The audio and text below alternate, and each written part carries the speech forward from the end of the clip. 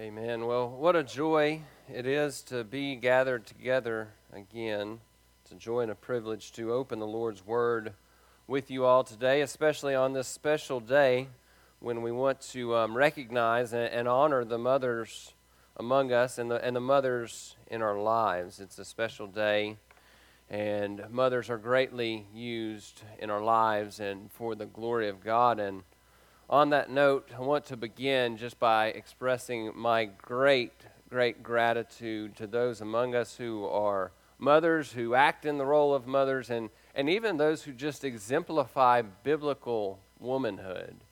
We understand in our day and in our culture, in this age, biblical womanhood is just attacked and it's demeaned by those in the world. And so it's no small task for those among us to stand against the ways of the world, to take seriously those duties that the Lord gives you to care for your home, to serve your husbands, and to raise up and to teach your children and to show them Christ. And just with that in mind, it is a great debt of gratitude that I have for each and every one of you as you invest your lives in the kingdom of God for His glory by teaching and showcasing Christ day in and day out. And so may the Lord honor and bless you and keep you. May He give you grace to stand firm in this day, in this age, to stand firm and to carry out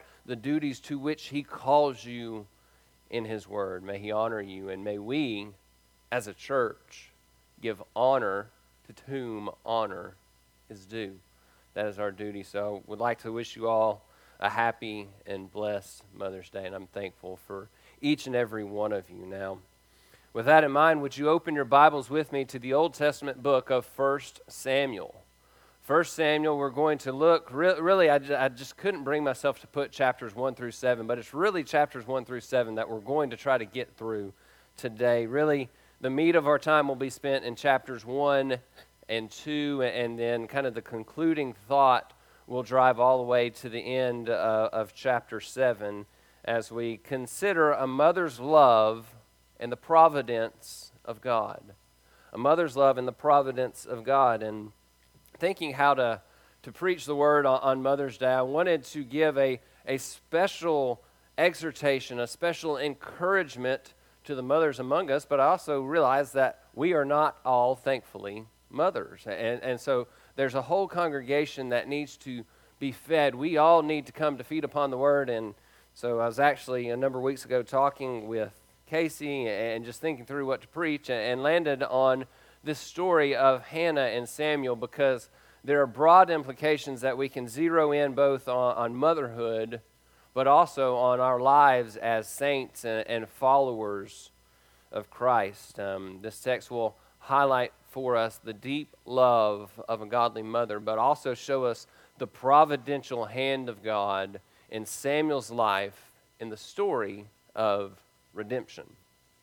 So with that, we'll read much of the text as we go, but I want to set the stage a little bit by reading verses 19 through 28 of chapter 1. So if you will, and if you're able, please stand with me as we read Scripture. We'll read 1 Samuel chapter 1, verses 19 through 28. This is the Lord's Word. It is holy and inerrant and infallible. It's inspired. It is written by the Holy Spirit. This is the Word of God. It says, Then they arose early in the morning and worshipped before the Lord and returned again to their house in Ramah. And Elkanah had relations with Hannah his wife, and the Lord remembered her. It came about in due time after Hannah had conceived that she gave birth to a son, and she named him Samuel, saying, Because I have asked him of the Lord. And then the man Elkanah went up with all of his household to offer the Lord the yearly sacrifice and to pay his vow. But Hannah did not go up. And she said to her husband, I will not go up until the child is weaned, and then I will bring him, that he may appear before the Lord and stay there forever. Elkanah, her husband, said to her, Do what seems best to you. Remain until you have weaned him. Only may the Lord confirm his word. And so the woman remained and nursed her son until she weaned him. Now when she had weaned him, she took him up with her with a 3-year-old bull and 1 ephah of flour and a jug of wine, and brought him to the house of the Lord in Shiloh, although the child was young. And then they slaughtered the bull and brought the boy to Eli. And she said, "Oh, my Lord, as your soul lives, my Lord, I am the woman who stood here beside you praying to the Lord. For this boy I prayed, and the Lord has given me my petition which I asked of him. And so I have also dedicated him to the Lord. And as long as he lives, he is dedicated to the Lord, and he worshiped the Lord there." May the Lord bless the reading of his word, and may he write it upon our hearts. You may be seated. Now, would you join with me, and let's go before the Lord's throne of grace in a word of prayer.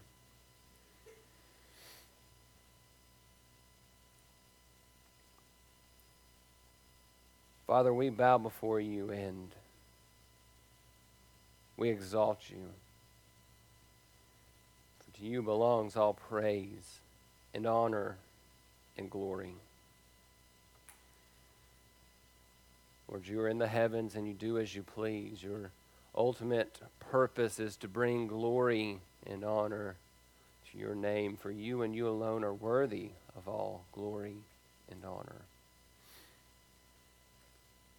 Lord, we praise you for your sovereign and providential hand through which you order our lives and bring about everything that comes to pass, so that it all works together as your word promises for our good and ultimately for your glory. We praise you, Lord, for that providence. Lord, we know at times that providence can be hard. We know at times that the circumstances in which we find ourselves in our lives are challenging and not what we would design. But Lord, we rest in your sovereign wisdom. We find hope in knowing that nothing in life catches you by surprise, and knowing that your mercies are new every morning and your faithfulness is great.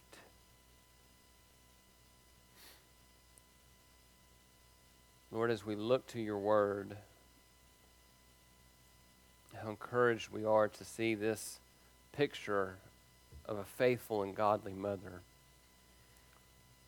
What a reminder, Lord, it is of the blessing of godly women who carry out their duties in submission to you and your word. Lord, I just want to take a moment again to thank you and praise you for the work that you've done in the lives of the dear ladies that are here among us at Grace Covenant, those who have given their lives to serve and to teach and to preach Christ, and Lord, to do not that which the world would entice them to do, but to do that which your word commands them to do. Lord, I pray that you would bless each one here, that their efforts would not be in vain, that their labors and their striving and their toil would be done in the grace that you supply, and that they would see fruit of salvation, and that they would see fruit of lives lived to your glory. How blessed we are by the godly among us. As we turn to your word, Lord, I ask that you would use the truths before us to conform us to the image of Christ. Pray that we would see portraits of godly lives, and that you would use those pictures to cause us to strive all the more to fulfill your calling in our lives.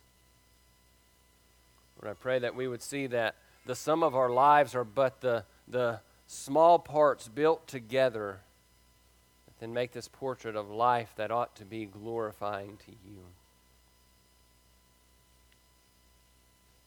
We ask that your Holy Spirit would move powerfully in and among us as your people today. Lord, the strength of men is utterly powerless in this work and in this effort to sit under the authority of your word and to be illuminated by the scriptures and to have our consciences pricked and our hearts led to repentance. We cannot accomplish that, Lord, but by your Spirit, you can do great, wonderful, and glorious things in and through us. So we ask, Lord, that you would sanctify us by the truth. Ask that you would give us eyes to see, and ears to hear, and hearts that are humble and ready and zealous and eager to receive and apply your word. Lord, help us to see Christ in all things, to remember and to recall our glorious Savior.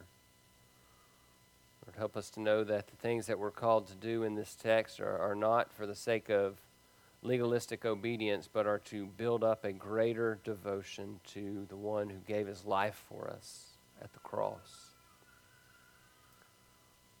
Lord, would you be glorified to write your word upon our hearts today? We ask this in Christ's name.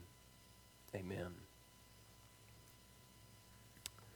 So the story of Samuel is really quite fascinating. If you have time, I would encourage you to go read chunks and portions of 1st and 2nd Samuel and just get a picture of this man's life. He's one of the greatest men in the Old Testament. He was used providentially by the Lord to accomplish great things in and among the Lord's people, Israel. He was a key figure in bringing about the kingship in Israel, and then in weaving David's life among those people. Samuel was one of those key players, and we know that King David is a foreshadowing of Christ, and in many ways Samuel is like a foreshadowing of John the Baptist, the forerunner of Christ. He came to make ready the way among the people, to return the people to the Lord so that this king could come and point them to Christ. In 1st and 2nd Samuel, there are many, many Christological images, and unfortunately we don't have the time to unpack really any of them today. But again, I'd encourage you to spend some time and read through this narrative and look at the history of God's people and the people that he raised up to lead his people in those days. But today, I want to consider the picture of Samuel's life, and really that comes all the way back to considering the picture of his mother. A godly mother who was used to bring about and to raise and to send off her son into the service of God. Hannah is a woman who loved her son and loved her Lord greatly. So to drive us into what we want to see here, this is kind of the primary truth, the primary thesis we should see, and that is that to be instruments of God and bringing about his kingdom, we must seek to live holy lives in faithful submission and devoted worship to him. To be the Lord's instruments, we must seek to live holy lives in faithful submission and devoted worship. I said last week we were kind of talking about the idea of worship, and worship will run through the center of the first 7 chapters of 1 Samuel. And so it's this idea of devoted worship and holy living and faithful submission and obedience. This defines Hannah. It defined Samuel as well. They were set apart unto God to live in such a way as to bring him honor and glory. And so really, it's kind of the outline. We want to see Hannah's holy life, her faithful submission, her devoted worship. And then again, at the end, as we have time, we'll look at Samuel as the Lord's instrument. So we begin at verses 1 through 18 of chapter 1 and see the holy life of this lady, the holy life of Hannah. And there are 3 traits that I want to consider under this heading. We see her faithfulness to, her devotion to her husband. We see her devotion to the Lord in worship. And we see her zeal and her earnestness in prayer. So if you strive to be a godly mother, these are traits that you must seek to apply in your life. And really, as saints of God, we can find ways to apply these things in all of our lives. It's not just for the mothers. And so verses 1 and 2 begin by introducing us to this woman's husband. It's a man. It says there's a certain man from this region, this hill country of Ephraim. His name was Elkanah, and he had 2 wives. And that's significant. The name of one was Hannah. The name of the other was Peninnah, and Peninnah had children, and Hannah had no children. So this man was from the region of Ephraim. He was, 1 Chronicles 6 tells us, of the tribe of Levi. So he had a high standing in the people of Israel. And he had 2 wives. There was Hannah, who had no children, and then there was this lady, Peninnah, who had many children, several children, at least 4, I think the text would indicate. And if we look at verse 6, the interesting thing we see why this is so important is because this lady Peninnah would use the childlessness of Hannah against her to provoke her. It says her rival, Hannah's rival, would provoke her bitterly to irritate her because the Lord had closed her womb. So this dualistic marriage that was sinful was used by the Lord to press Hannah into bitter sorrow.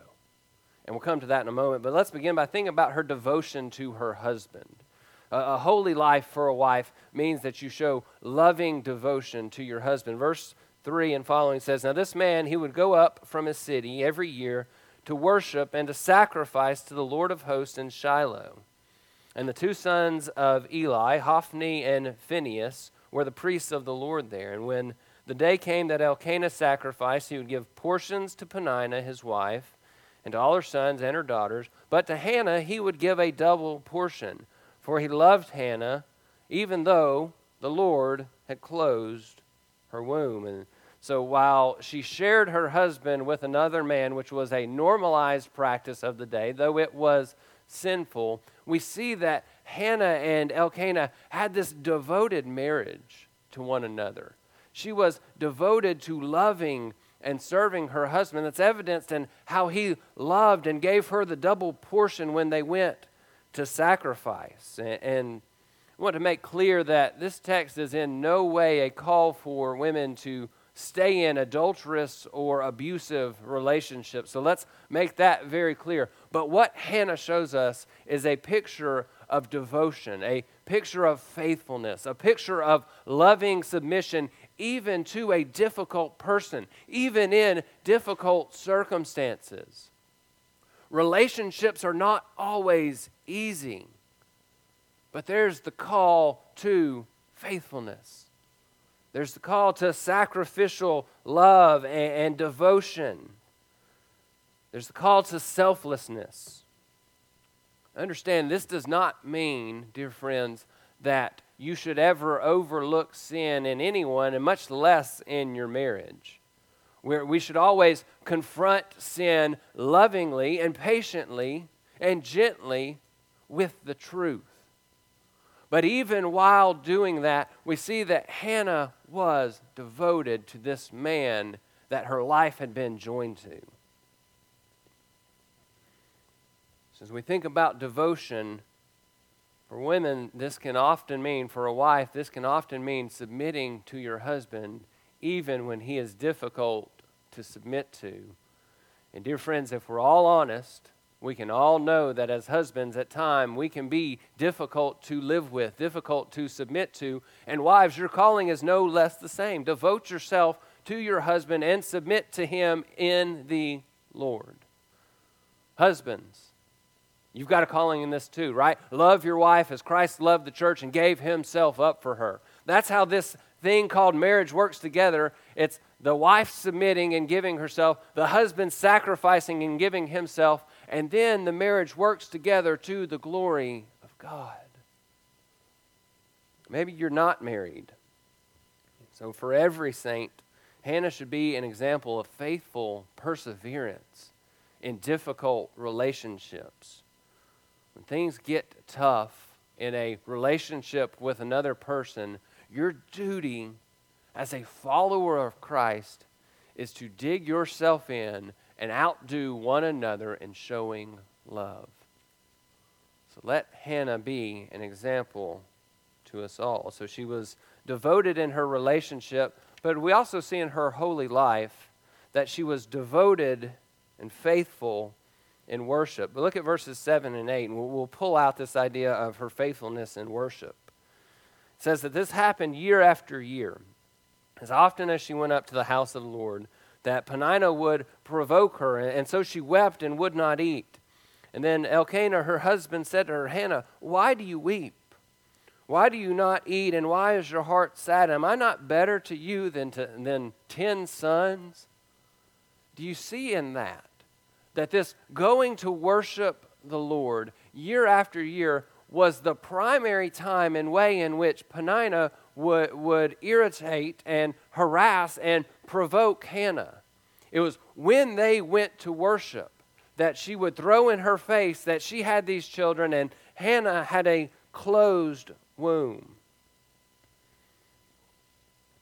It is in the face of all this difficulty and tribulation. Again, this had to be years because she had sons and daughters, so that's at least 4 children and likely probably more. So this had went on for years and years and years. But what was Hannah's response? She was faithfully devoted to going to the house of God to worship and to sacrifice and to obey and to submit to her husband as he went to pay his vow to the Lord. Even in the face of sorrow, she devoted herself to worship. Dear saint, is that true of us? As parents, we ought to always be striving to set the example in our homes. As mothers and fathers, we set the pace for our home. And so we have to ask the question, when life gets busy, when things get difficult, what do our children see as our response? Is it that we're closed off and we grow upset and angry and bitter, or do we devote ourselves to the great God of the universe who loves us and cares for us and keeps us? You know, I think that the life of the church, there can even be things among the church that can lead you to sorrow and to sadness as you see relationships and families, and there can be these difficulties. But dear friend, all of that must drive you to worship. It ought to press that devotion to the Lord, because the Lord is the only one who can fill in that gap. He's the only one that can fill that hole in your life.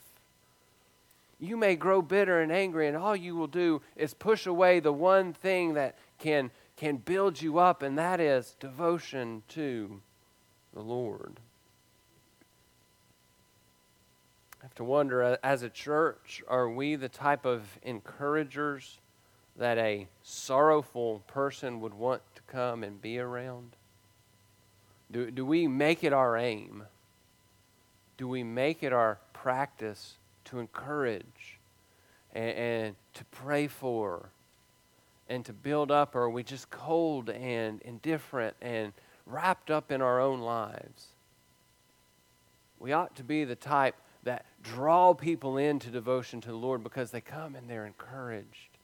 And what is lacking and empty is filled up because we showcase and show the love of Christ. So in this holy life, she was devoted to her husband. She was faithful in worship. And dear friends, let's see the zeal of this dear woman in prayer. Look at verses 9 through 18. I want to read all of these together to kind of paint a picture. Here, verse 9, 1 Samuel 1. Then Hannah rose after eating and drinking in Shiloh. And now Eli the priest was sitting on the seat by the doorposts of the temple of the Lord. And she, greatly distressed, prayed to the Lord and wept bitterly. And she made a vow.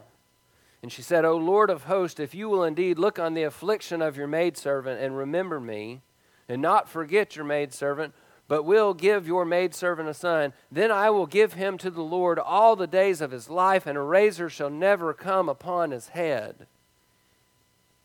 And it came about as she continued praying before the Lord that Eli was watching her mouth. As for Hannah, she was speaking in her heart. Only her lips were moving, but her voice was not heard. And so Eli thought she was drunk. Then Eli said to her, "How long will you make yourself drunk? Put away your wine from you." Hannah replied, "No, my Lord. I'm a woman oppressed in spirit. I have drunk neither wine nor strong drink, but I have poured out my soul before the Lord. Do not consider your maidservant as a worthless woman, for I have spoken until now out of my great concern and provocation." And then Eli answered and said, "Go in peace, and may the God of Israel grant your petition that you have asked of him." And she said, "Let your maidservant find favor in your sight." And the woman went away and ate, and her face was no longer sad. So this is quite the interaction to consider, quite the prayer being prayed, and then the interaction between Hannah and Eli, the priest. We see firstly that it was out of this bitter and distressed and sorrowful soul that Hannah was pouring out her heart before the Lord. Verse 10, she greatly distressed, prayed to the Lord and wept bitterly. In Psalm 56, verse 8, King David there writing, he said to the Lord, "You have taken account of my wanderings. Put my tears in your bottle. Are they not in your book?" The Lord is near to the brokenhearted. He is near to those who are walking the path of sorrow and bitterness. We see that Hannah's soul, dear friends, hear this, her soul was bitter. She was not, though, bitter toward the Lord. She was bitter and filled with sorrow. She was tasting the bitterness of a fallen creation. But where did she turn? She turned to the Lord God Almighty, begging and pleading and throwing herself upon His grace. Her heart was poured out to the Lord while her soul was full of the bitterness of this life. As she prayed, she also wrestled with the Lord. This is a model in prayer for us. She was wrestling with the Lord. She was bargaining with God. This is not some kind of cosmic game where she said, "I'll do this," and then, "Lord, you must do this." But rather, she poured her heart out and said, "Lord, I will basically do anything. Whatever you ask, whatever you need, whatever you call me to do, I will do it if you just answer this one prayer." Dear friends, do we pray with that same submissive spirit? You know, it's easy to feign submission if you're not pouring out a soul full of requests to the Lord. If you don't have much to ask, it's easy to submit to what the Lord requires of you. But do we pray with this same zeal, but also bring with it this same submission that, "Lord, thy will be done. You, Lord, are sovereign. You accomplish what you desire, what you will." She's devoted to the plans and purposes of God in all things. Then let's think about this discourse between Hannah and Eli. Again, it's so interesting that she's sitting there praying with tears flowing. Her mouth is moving, and not a word comes out. And Eli the priest thinks that she must be filled with wine and drunk. And he tells her, "Stop your drinking, stop your drunkenness, and go and be on your way." And then she responds to what was really a serious accusation. She responds with utmost humility. She says, "O Lord, O priest, just pouring out my heart to God. I'm not drunk. I'm in my right mind. I'm just filled with the sorrow of life and pouring out my soul to the Almighty." Do you realize, friends, that sometimes the greatest and strongest prayers that you pray come from so deep in your soul that the words never make it to your mouth? I tell you, you don't know that if you don't spend time in prayer with the Lord. If you don't spend time communing with God, you don't understand that depth of prayer. If we just stay at this shallow, fleshly level that we are all so prone to, you don't understand how you can be so deep in communion with the Lord that it doesn't even get to your lips. Now, we might just say we're praying in our minds, but that's different. We're talking about someone who is filled with sorrow, who is weeping, who is crying, and she can't even get words out of her lips. But we remember that the Spirit Himself intercedes for us with groanings too deep for words. It's Romans 8:26. It's not mysticism. That is walking in the Holy Spirit. That is walking with your God in tune in such a way that the Spirit does intercede with groanings that are far greater than anything that you could produce with your mouth. And as a model for us in prayer. She's zealous. She is submissive. She's ever going before the throne of grace, even through bitter and sorrowful tears. Dear friends, may that be our response. When the Lord brings sorrow upon sorrow upon sorrow in your life, may you exemplify what we see in this text here, that through the tears, through the pain, through the grief, through the brokenness, that you are ever and always going before the throne of God, trusting Him and submitting to His ways. So next I want to look at verses 19 through 28 and think about her faithful submission. It's her faithful submission ultimately to the Lord. We read these verses at the outset, and what we saw is in verses 19 and 20, we saw the conception and the birth of Samuel, and she gives him the name Samuel, saying that I have asked of him from the Lord. So there's some tie-in with his name. It means heard of God or name of God or some variation of that. And she says, I'm calling him Samuel because the Lord has answered my prayers. The Lord has heard me pouring out my heart. And this child is dedicated to the Lord. And so it happened not long after he was born that her husband was traveling back to Shiloh, to the temple, to offer sacrifices and worship the Lord. And Hannah says, I'm not going until the child is weaned, and then I will bring him, that he may appear before the Lord and remain there forever. She's not playing games here. She's not trying to manipulate her to stall. We understand that she fully intended to bring this child and leave him at the temple to serve and worship the Lord all of his days. But she says, I'm not going until he's ready to stay. I'm not going until he's physically able to fulfill this vow and promise that I've made to the Lord, that I will leave this child that I've prayed for in the Lord's presence all of his days. It's fascinating, I think, to consider that in this moment of desperation, this moment of great need, Hannah makes this far-reaching promise to the Lord. Lord, if you give me this child, I'll keep him with me for a short period, and then he's yours. He's dedicated back to you to serve in your temple all the days of his life.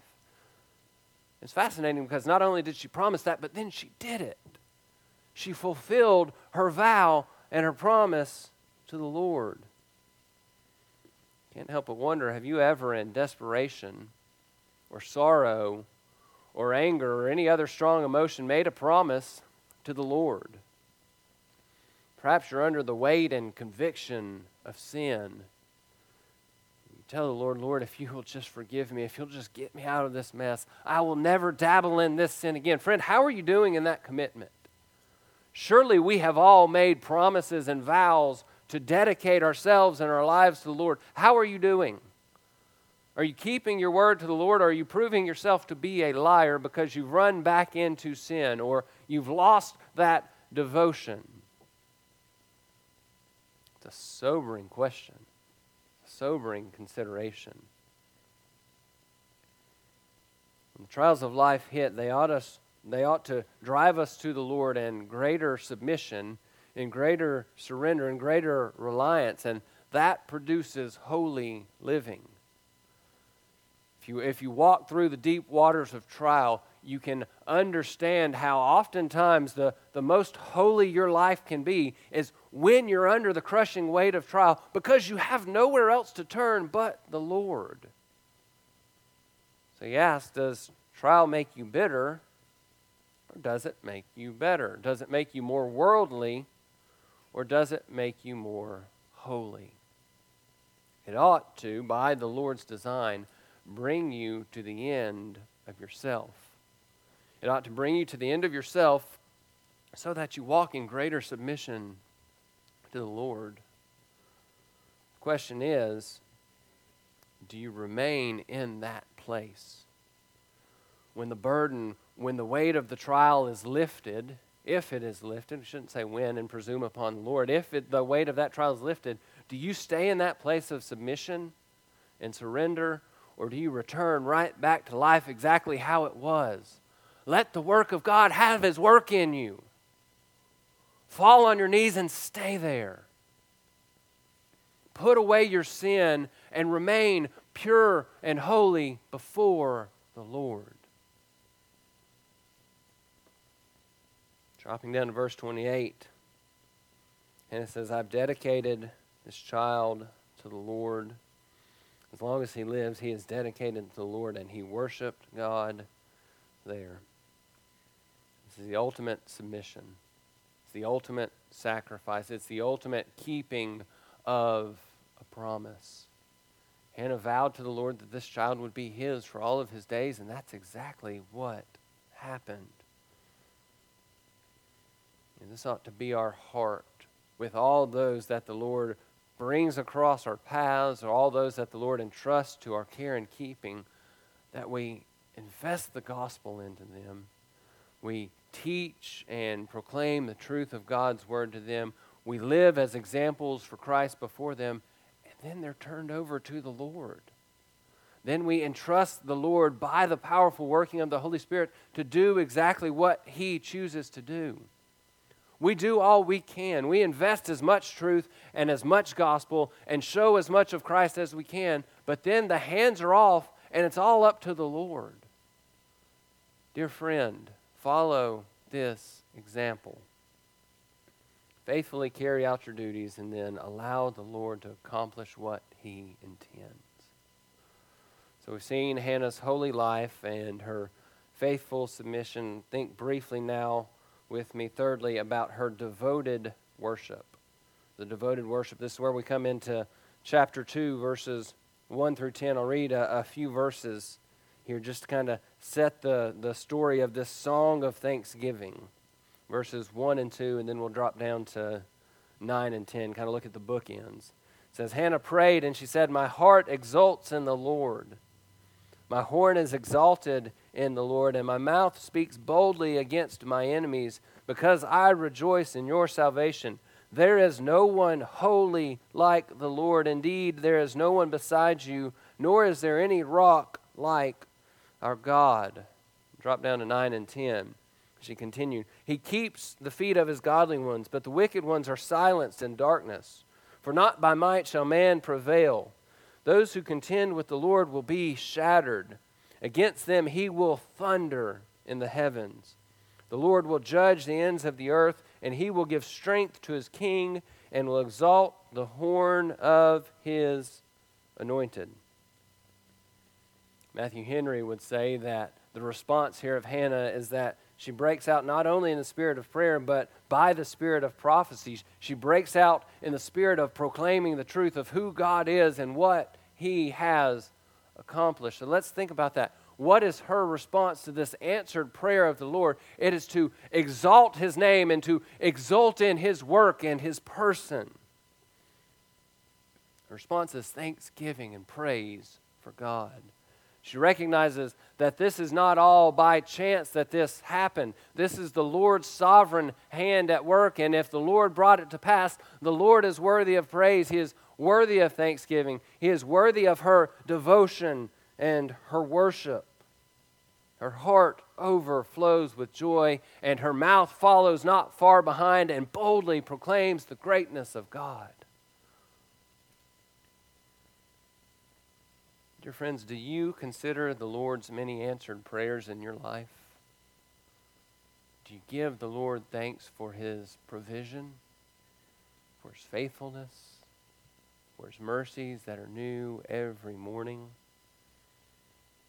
Matthew Henry said, "What we win by prayer we may wear with comfort, but we must also wear it with praise." What we win by prayer we may wear with comfort, but we must wear it with praise. We rejoice in the Lord. Parents, again, I'd ask the question, do you model this for your children? Do we teach our children to be thankful people, to give thanks to the Lord, to have grateful hearts for what He accomplishes and provides in our lives? Or do you teach your child to pray and to ask the Lord for things, but then never to come back and thank Him for what He provides? Dear friends, we must be examples. Hannah is exalting the Lord for His great and His mighty strength. She says, "There's no one holy like the Lord. Indeed, there's none beside you, nor is there any rock like our God. The bows of the mighty are shattered. The Lord kills and makes alive. He brings down to Sheol. He raises up. He makes poor and rich. He brings low and He exalts. He raises up the poor from the dust, and He lifts the needy from the ash heap." Her heart is to exalt the Lord. And this heart of exaltation, dear friends, is the outworking of a heart that is humble. You exult in the Lord like this when you have a humble and pure and thankful heart. Dropping down to verse 10, we see that Hannah exalts the greatness of God who will judge and shatter His enemies. She looks forward, I believe, to the coming of King David, which then points even further to the coming of Christ. Those who contend with the Lord will be shattered. He will give strength to His king. He'll give strength to King David. But even beyond that, the King of Kings, Jesus Christ, is the one in whom all power dwells. She exalts the Lord for that. She praises the Lord that He will exalt the horn of His anointed. For ultimately, this points to Jesus Christ, the one before whom every knee will bow and every tongue will confess that Jesus Christ is Lord, to the glory of God the Father. You see that her true and devoted worship focuses on the work and the reign of Christ. Focuses on the work and the reign of Christ. Now, we could continue on in this prayer, but I want to move toward a 5 or 6 chapter conclusion and looking at the outworking of what happened in Samuel's life. So we focused on Hannah, but then let's turn our attention to Samuel and see how her faithfulness led him to being an instrument mightily used by the Lord. So just a sweeping tour through chapters 2 through 7. We see firstly in chapter 2 that Eli's sons, Eli was the priest, and his sons were serving in the temple, and they were utterly wicked and sinful men. They were worthless men. They did not know the Lord. And the Lord says, "I will strike them down. I will strike them down, and they will be put to death." And the Lord says, "And then I will raise up a faithful priest." And then the Lord calls Samuel in chapter 3. He strikes down Eli's sons, and at the end of chapter 3, verses 19 and 20, we see that Samuel grew, and the Lord was with him. And the Lord let none of his words fail, and all of Israel, from Dan even to Beersheba, knew that Samuel was confirmed as a prophet of the Lord. A mother's love and the providence of God. It's the Lord that raises up Samuel. Then in chapters 4, 5, and into chapter 6, a dramatic scene unfolds. We see the Philistines gather to attack and make war against Israel, and the Philistines win the battle and they take the ark of God for themselves. They take it back into their land. They take it to the city of Ashdod and they place it in the house of one of their gods, Dagon, the fish god. You can imagine the Lord's response. The Lord was enraged. In chapter 5, verse 6, it says that the Lord ravaged them and smote them with tuners both in Ashdod and in its territories. So the Philistines, the pagans they were, said, okay, let's move the ark somewhere else. And so they move it to the city of Gath, another of their leading cities, and the Lord again rages against them. So then they move it to the city of Ekron, and the same anger and the same wrath of the Lord burns there. So the Philistines say, what do we do? Let's send the ark back to Israel, back to its rightful place, so maybe the Lord's hand will not be so strongly against us. And so in chapter 6, the ark comes back into Israel, and in verse 19 it says that the Lord struck down some of the men of Beth Shemesh because they had looked into the ark of the Lord. He struck down all of the people, 50,070 men. And the people mourned because the Lord had struck down the people with a great slaughter. So then we're building up. So the ark has gone into the lands of the Philistines, and now it's come back. And then the Lord commissions Samuel to call the people to repentance, to restore right and true worship in the land. Chapter 7, verse 3, it says, Then Samuel spoke to all the house of Israel, saying, If you return to the Lord with all your heart, remove the foreign gods and the Ashtaroth from among you, and direct your hearts to the Lord and serve him alone, he will deliver you from the hand of the Philistines. And the sons of Israel removed all the Baals and the Ashtaroth, and they served the Lord alone. They served the Lord alone. And when they did that, dear friends, after they had been routed in battle by the Philistines, verses 10 and 11 say that Samuel offered up a burnt offering, and the Philistines drew near to battle against Israel. But the Lord thundered with a great thunder on that day against the Philistines and confused them so that they were routed before Israel. The men of Israel went out and pursued the Philistines and struck them down as far as below Beth-kar. Samuel was the instrument of God who brought about the restoration of true worship in the land of Israel. Draw that back one generation. The restoration of true worship finds its roots in a godly, faithful mother who was devoted to the Lord and who dedicated her son to the Lord's service. 1 Samuel 7 verse 12 says that after this battle, Samuel took a stone and he set it between Mizpah and Shin, and he named it Ebenezer, saying, Thus far the Lord has helped us.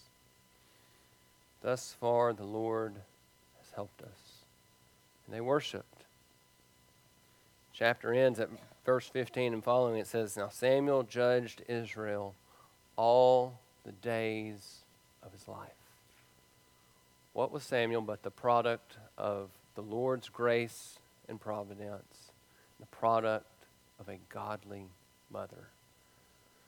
So to the women among us, the mothers among us, do you see the important charge that you have from the Lord?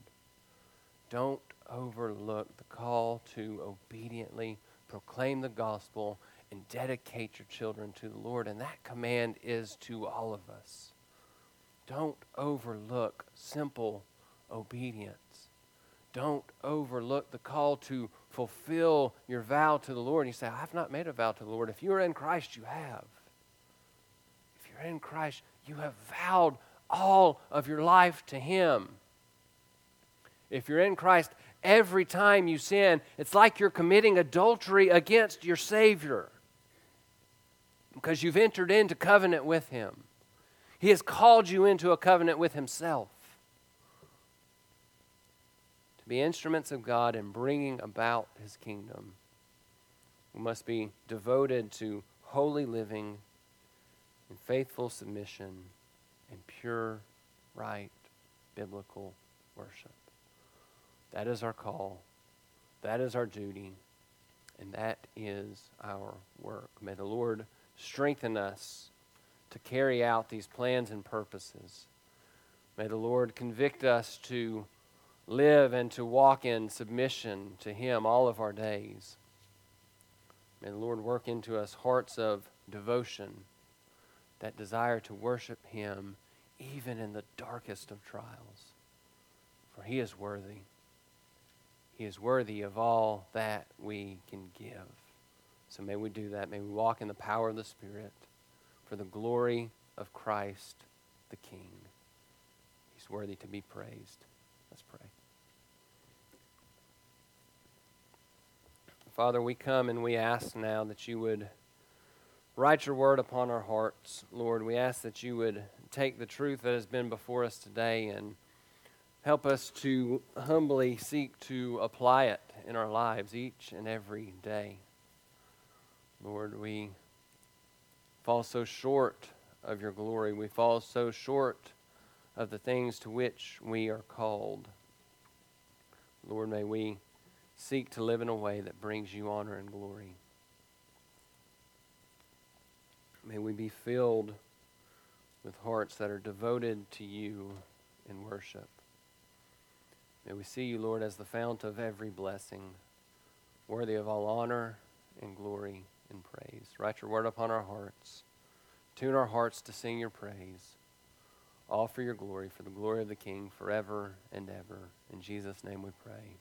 Amen. Let's stand together, and it seems only fitting to respond by singing of the blessing that we know in Christ. Let's join together and sing, "Come Thou Fount of Every Blessing."